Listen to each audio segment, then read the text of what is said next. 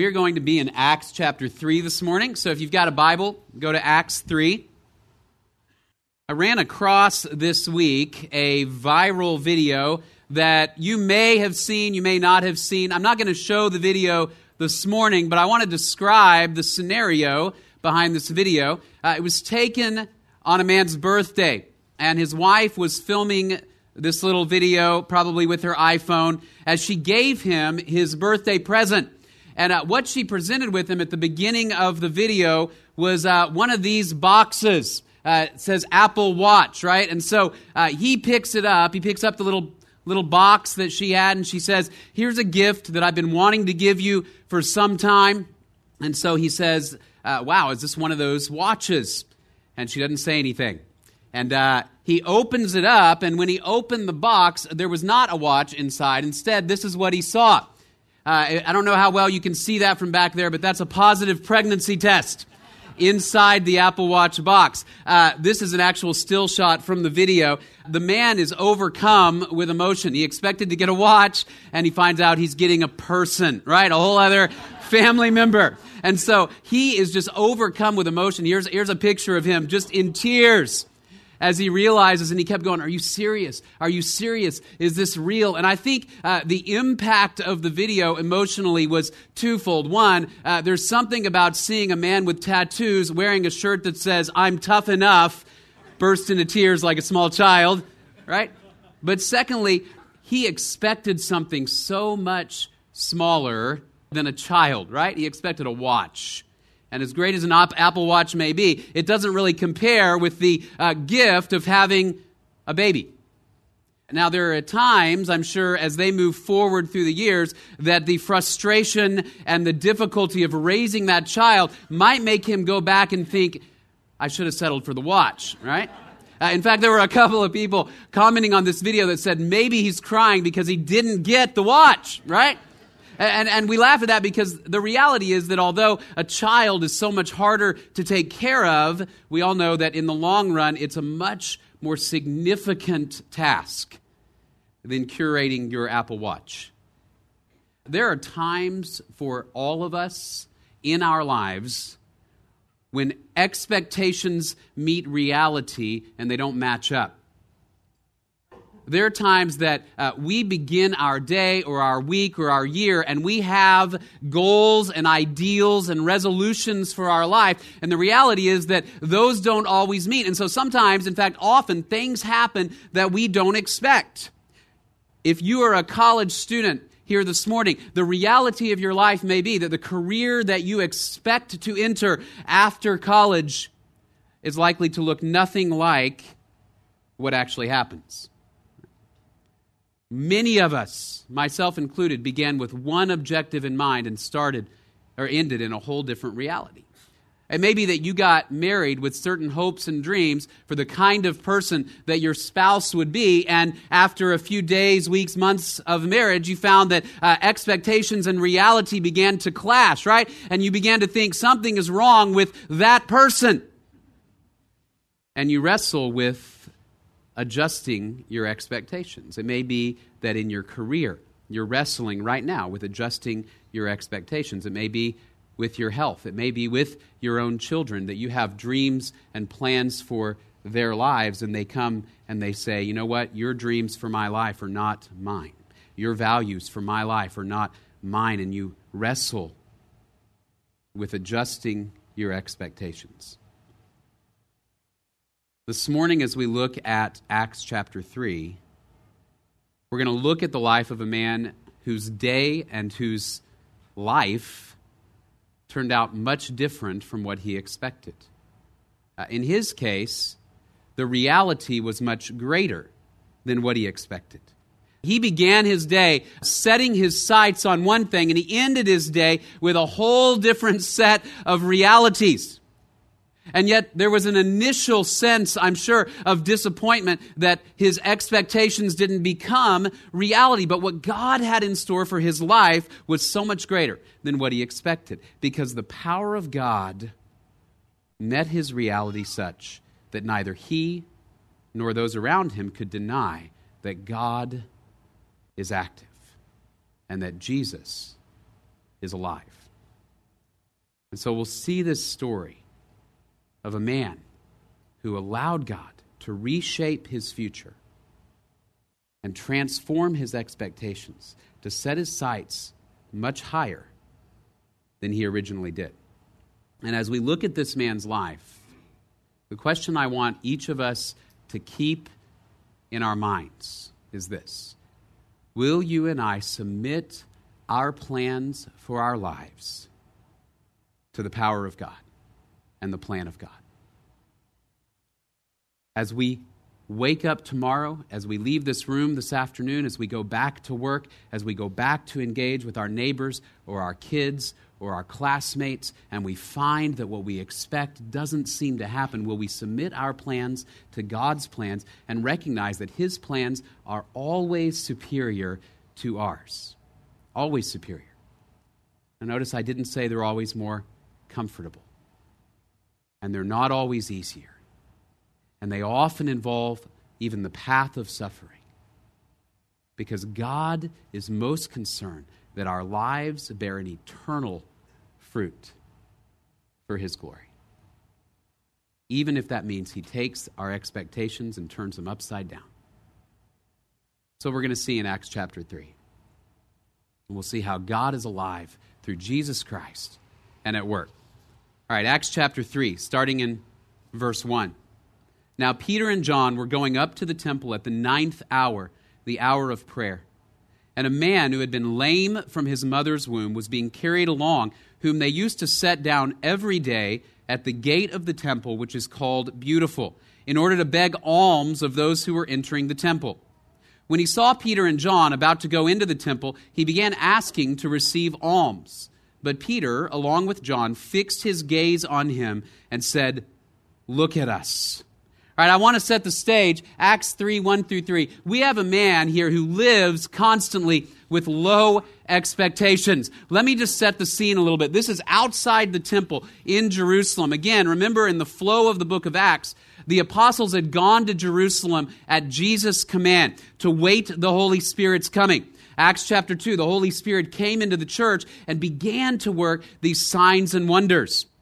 And now, just probably a few days after the day of Pentecost, here are Peter and John, two of the most prominent apostles of Jesus, and they are climbing the steps to the temple. Now, in that day, the Jewish believers would still practice the set times of prayer at the temple. And there were two. There was one in the morning, there was one in the afternoon. This is around 3 o'clock in the afternoon. It's the 9th hour, the second hour of prayer, right before they're about to kind of close up shop for the day. Now, as they go up the steps, they pass this man, and Luke tells us this guy has been lame from birth. It says lame from his mother's womb. So this is not a man who has recently broken his leg. This is not some sort of psychosomatic condition. This guy has been lame from his mother's womb. We find out in Acts chapter 4, in fact, that he is more than 40 years old. And every day for 40 years, somebody picks this man up, probably a family member, and they deposit him at the temple right before the hour of prayer, because that's the busiest time when people are coming and going, and he begs. Right, in their day and age, in an agricultural society, if you were lame, that's what you could contribute. He cannot work in the farm that his family probably owns. He cannot enter the temple, in fact, because those who were disfigured in any way could not enter the temple to worship. So day after day after day, year upon year, this man sits at the temple gate and he holds out his hand as people go in and come out, and he sees men and women going in to worship in the presence of God, and he sits outside. And so he has narrowed the horizon of his expectations to one thing. I just need a few coins to make it to tomorrow. And what strikes me as I read this passage is here is a man who is sitting in spitting distance of the presence of God. And the most he hopes for is just give me a few coins. See, the temple was a place where God's presence resided in a special way. And in fact, at the Ark of the Covenant in the Holy of Holies, it said that it shone with the glory of God. And he's sitting near the presence of the glory of God. but he feels none of that light or heat. And all he wants is a few coins. See, I think often you and I, similar to this man, lower our expectations for what God can do in our lives. I think if God spoke audibly to this man, he would look at him and say, raise your eyes just a bit and see what I can do. Every so often we allow my kids to choose what restaurant we eat at for dinner, maybe on their birthday or a special occasion of some kind. And I don't know, if you let your kids do this from time to time, I don't know what kind of restaurant they choose. I will tell you, my kids never choose an inexpensive one. Right? They always choose like a steak place or something along those lines, something that's going to cost a little bit of money. But we graciously agree because it is their chance to choose the restaurant, and we go in. But what always gets me is we go in to these restaurants where they're making steaks and they're making fish and all of these things. And you know what my kids eat? Grilled cheese sandwich. Right? And you always want to say something to them, right? But you bite your tongue. You always want to say, look, we are in a place where there is food greater than what you're having right there, right? But they have no sense that they should even expect something better, right? So we buy the grilled cheese sandwich for $8.99 or whatever it is that we can make for 30 cents at home. And you always want to say, right, lift your expectations a shade. And I think often God looks at us and he says, your expectations for what I can do in your life are too small. See, it's not that God wants to look at us and say, what I want to do is just fill your bank account with money. But instead, sometimes that's where we set our sights, isn't it? We say, what I really want is just financial security, or just for my kids to say please and thank you, or just to get above a 75 on the next test, or just. All of these goals that are good, but they are not enough. Because what God wants for our lives is for you and me to have an eternal impact. And what that often involves is the transformation of our character, even when reality doesn't match our expectations. What God wants for our lives is that other men and women see the reality of who He is and the glory of Jesus Christ, sometimes even when we're in the midst of suffering. But we set our expectations on earthly things, don't we? Just like this man. I just need a little more money. I just need to do a little bit better at the office. I just need to finish this major and get into this graduate program. I just need my kids to do what I tell them. None of those things are evil. In fact, all of those things could be goals God calls our lives toward, but they are not sufficient in themselves. And I think often God wants to raise the horizon of our expectations, and that's what He's going to do with this man. To say, you want silver and gold, but the power of God is going to bring something a whole lot better. Right? Look at verses 4 and following. Chapter 3, starting in verse 4. But Peter, along with John, fixed his gaze on him and said, look at us. And he began to give them his attention, expecting to receive something from them. But Peter said, I do not possess silver and gold, but what I do have, I give to you. In the name of Jesus Christ of Nazareth, walk. All right, so Peter and John stop. Now, keep in mind, they have probably passed this man before. Jesus probably passed this man during his earthly ministry. Of course, Jesus didn't heal every person who needed healing. That would have taken thousands of years. So Jesus probably passed this man. They've probably passed this man. But for whatever reason, on this day, the Spirit of God moves them to stop. And I would imagine that day after day, there were people who walked by and gave this man money and just kind of, like we often do, just kind of flicked it down to him and kept walking. I would imagine it was rare for somebody to pause and look him in the eye. Peter and John stop, and it says they fixed their gaze on him because they recognized that what this man needed at this moment was not more money. He needed a new life. He needed a new life. He needed to be noticed. He needed to know that God saw him. And so in reflection of the character of their Savior, Peter and John stop, and they look him right in the eye. And actually, the text seems to have this idea that they stared at him for just a couple of minutes, because it says he began looking back at them in expectation. Right? I don't know if you've ever been stared at. It's an uncomfortable feeling, isn't it? I have a niece that when she was about a year to 18 months used to just stare at people in restaurants. Right? She'd turn around, and if you were at the table next to her, she'd just look at you. Right? And it was interesting to watch people's responses, because first people would kind of smile and wave, and she did not smile back. She just would keep the stare, you know. And my brother and his wife would end up having to kind of apologize. I really am sorry, you know, for her icy gaze of death that she gives to everybody who comes in. We are uncomfortable, particularly in a digital culture often, with being seen. And Peter avoids the trap of assuming that all this man needs is more money. He avoids the trap of just seeing a beggar. But he looks at him and he sees a man made in the image of God who needs to know the power of God, and that what God can do is so much greater than his expectations. And so Peter looks at him, and it says that the man looked back expecting to get something. And Peter begins and he says, "Silver and gold I do not possess." Right? If you were this guy, my guess is that you'd be tempted just to kind of shut out everything that came after that, wouldn't you? Why are you even talking to me? 6 people just walked by while you sat here and stared at me like a creep. Right? Silver and gold I do not possess, but what I have I'll give to you. And he says, in the name of Jesus of Nazareth, rise and walk. All right, and look at verse 7. And seizing him by the right hand, he raised him up, and immediately his feet and his ankles were strengthened. With a leap, he stood upright and began to walk, and he entered the temple with them, walking and leaping and praising God. I don't know how long it took you to walk. Probably a while.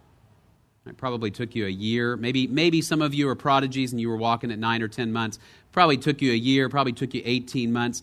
You are slow at walking.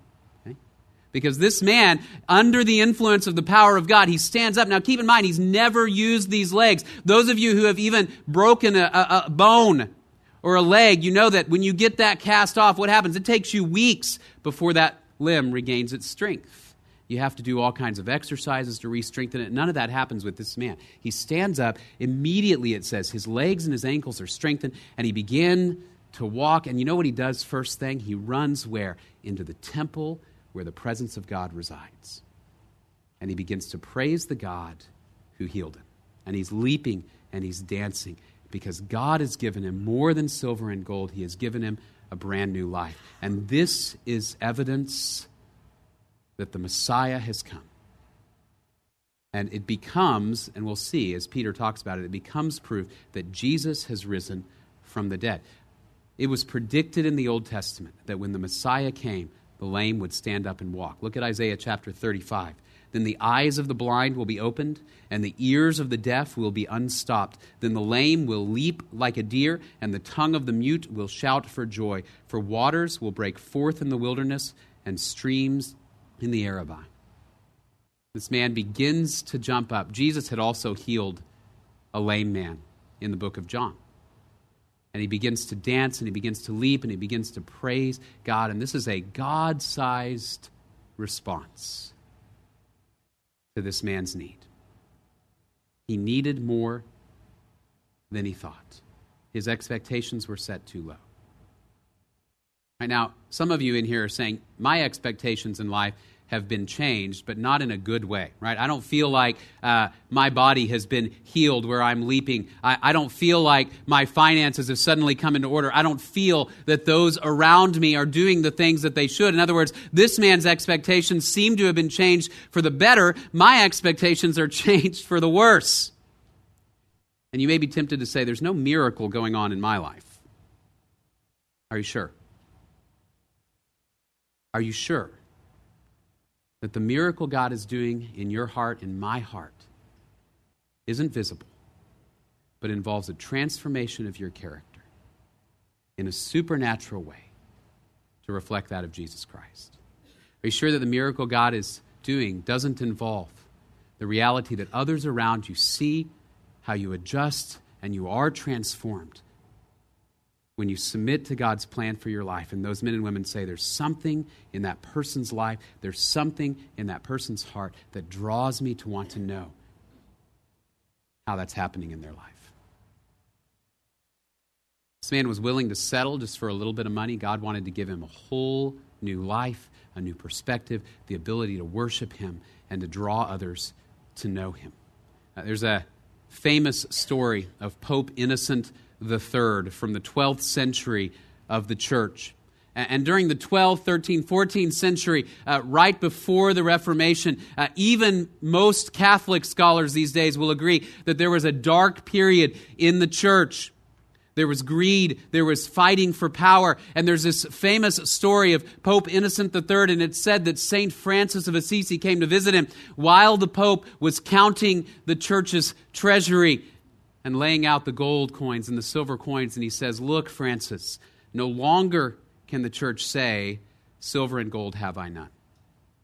And it is said that Francis responded, "Very true, but no longer can the church say either, 'Rise and walk.'"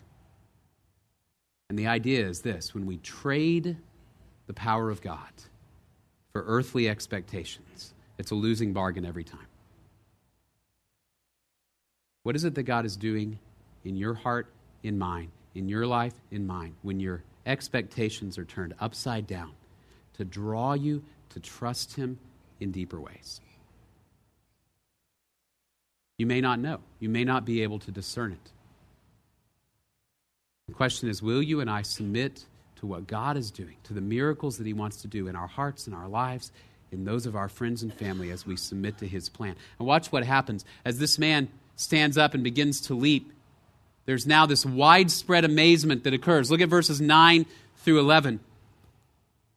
And all the people saw him walking and praising God, and they were taking note of him as being the one who used to sit at the beautiful gate of the temple to beg alms, and they were filled with wonder and amazement at what had happened to him. You need to remember that thousands of people saw this guy every single day. Not for a year, not for a couple of years, but for decades they saw this guy. Because every day, for decades, he's been there. And again, they just walk by. And then they walk back. And then they walk by. And likely, they, like us, had gotten to a place where they did not expect God to surprise them with his power and with his intervention. You and I get to that place quite often. A number of years ago, probably, 5 or 6 years ago, I was driving to the office, and I was rolling down Rio Grande Street, kind of right over by where we used to live, and I had driven this route, hundreds of times, over and over and over again. And so, I'm kind of driving, and your mind sort of subconsciously is picking up where you are, right? There's this street over here, there's a stop sign over here, there's those apartments, there's a goat, right? And I'm not making this up. As I drove down this road for probably the 500th time, it suddenly registered me. I kind of looked over there, and then I looked back, and then I looked back again, and there was a goat on the side of Rio Grande, right in the middle of town. Not just a goat. He's just walking around. He had a blue beard. Somebody had dyed his beard blue. And as I drove by, he just looks up at me like, "Hey, I'm a goat," right? And then I just sort of kept rolling, and I thought, what in the world did I just see? So I circled around and tried to go back, and sure enough, there he was, and I circled back again, and I pulled over, and I got my phone, and I called animal control, and I'll be honest, I thought that they were going to send somebody out for me, right? I'm trying to explain, I'm driving down the road, and let me tell you what I just saw.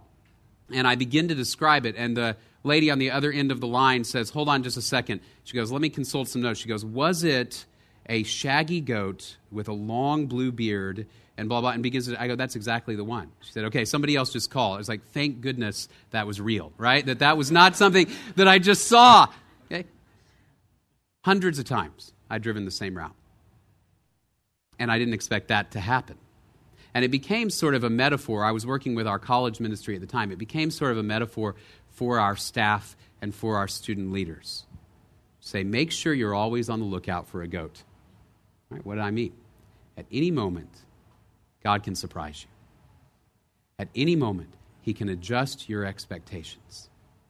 And trust me, even when it feels painful, even when it feels difficult, even when you have to let go of some dreams, his plans are always superior from an eternal perspective to mine.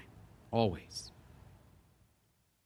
And I know that there are those of us in this room right now that you're really wrestling with trusting the goodness of God.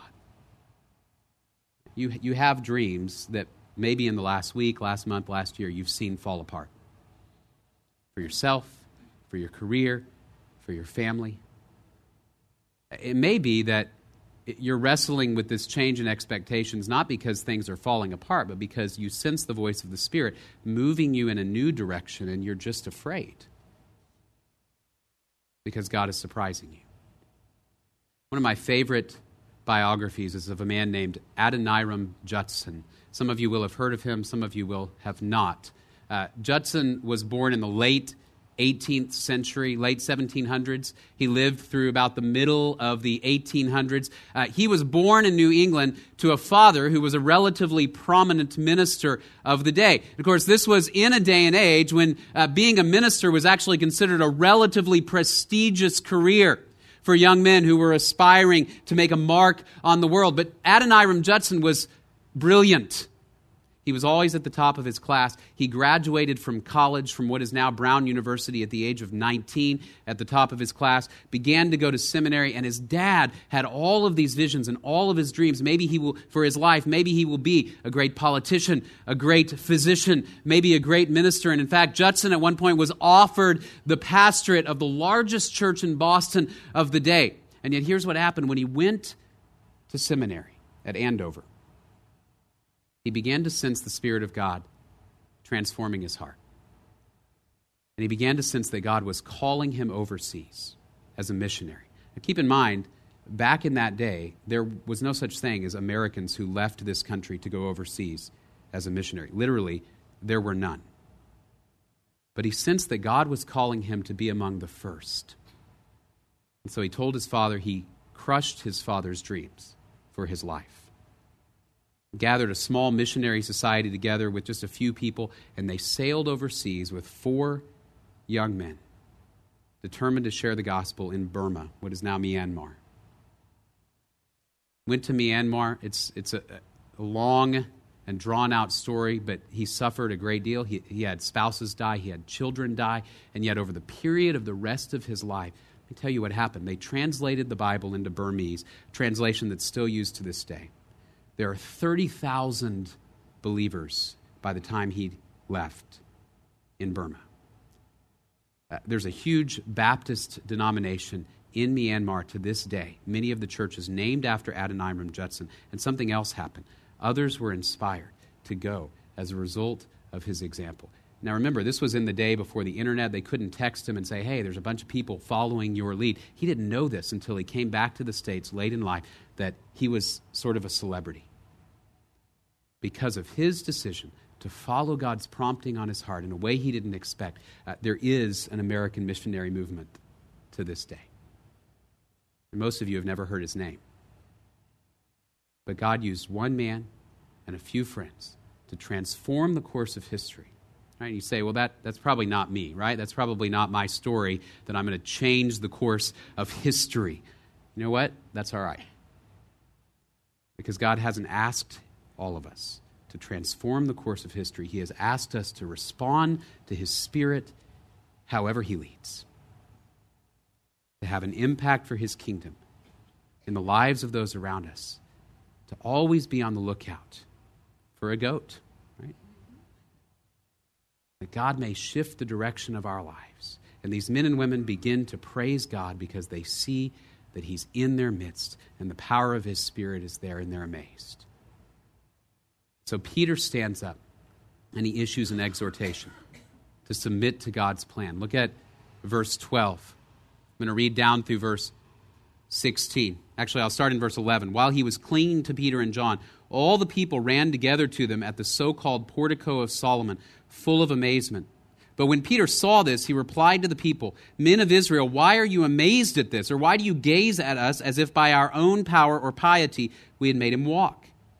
The God of Abraham, Isaac, and Jacob, the God of our fathers, has glorified his servant Jesus, the one whom you delivered and disowned in the presence of Pilate when he had decided to release him. But you disowned the holy and righteous one and asked for a murderer to be granted to you, but put to death the Prince of Life, the one whom God raised from the dead, a fact to which we are witnesses. And on the basis of faith in his name, it is the name of Jesus which has strengthened this man, whom you see and know. And the faith which comes through him has given him this perfect health in the presence of you all. Now go down to verse 19. Therefore, repent and return, so that your sins may be wiped away, in order that times of refreshing may come from the presence of the Lord, and that he may send Jesus, the Christ, appointed for you.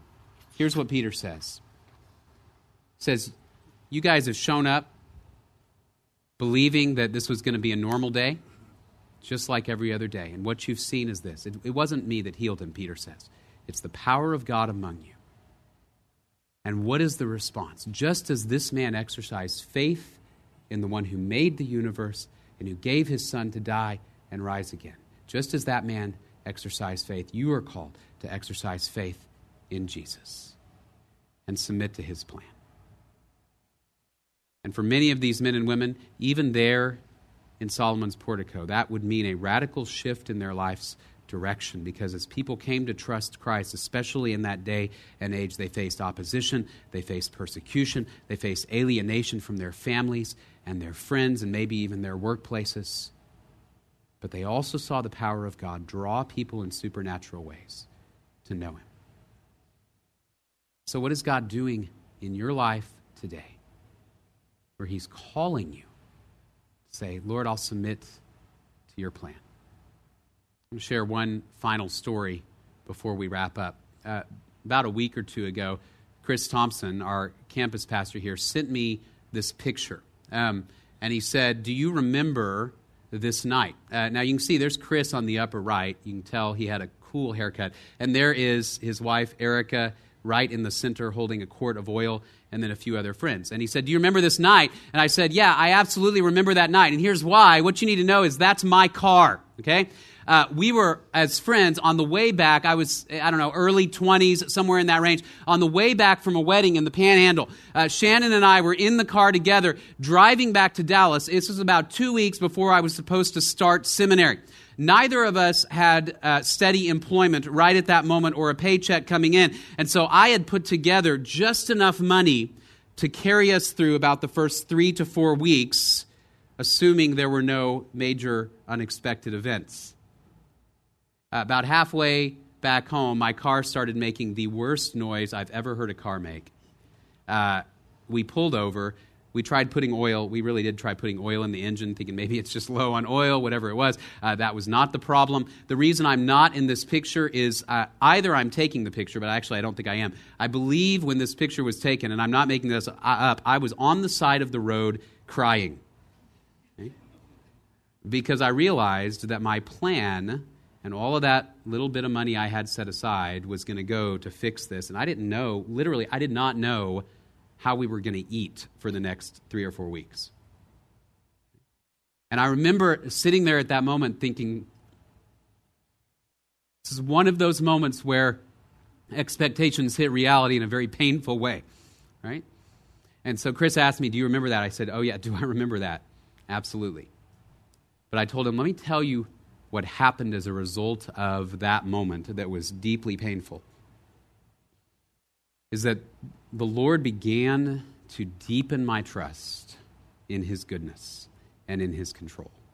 I actually remember sitting there and talking to Shannon, and I said, I don't know what's going on. I said, I feel like God is trying to squish us right now. I remember saying those words. And I remember her saying back to me, I think he's trying to strengthen us.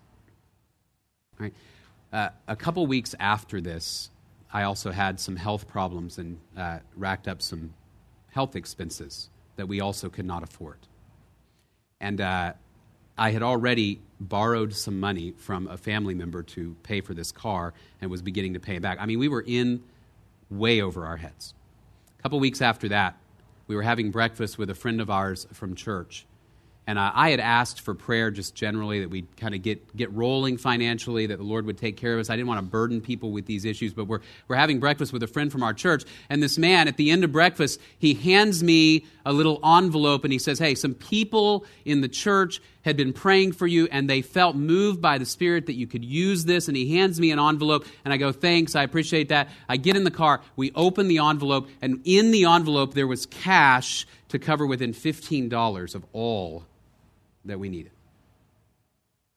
I look at that and I say, that doesn't always happen, by the way. But in that moment, I began to understand that what God was doing was to train me, I own it all. To open up my hands with my money, with my resources, and to say, if He has a plan for my life, He'll provide. He has got it under control.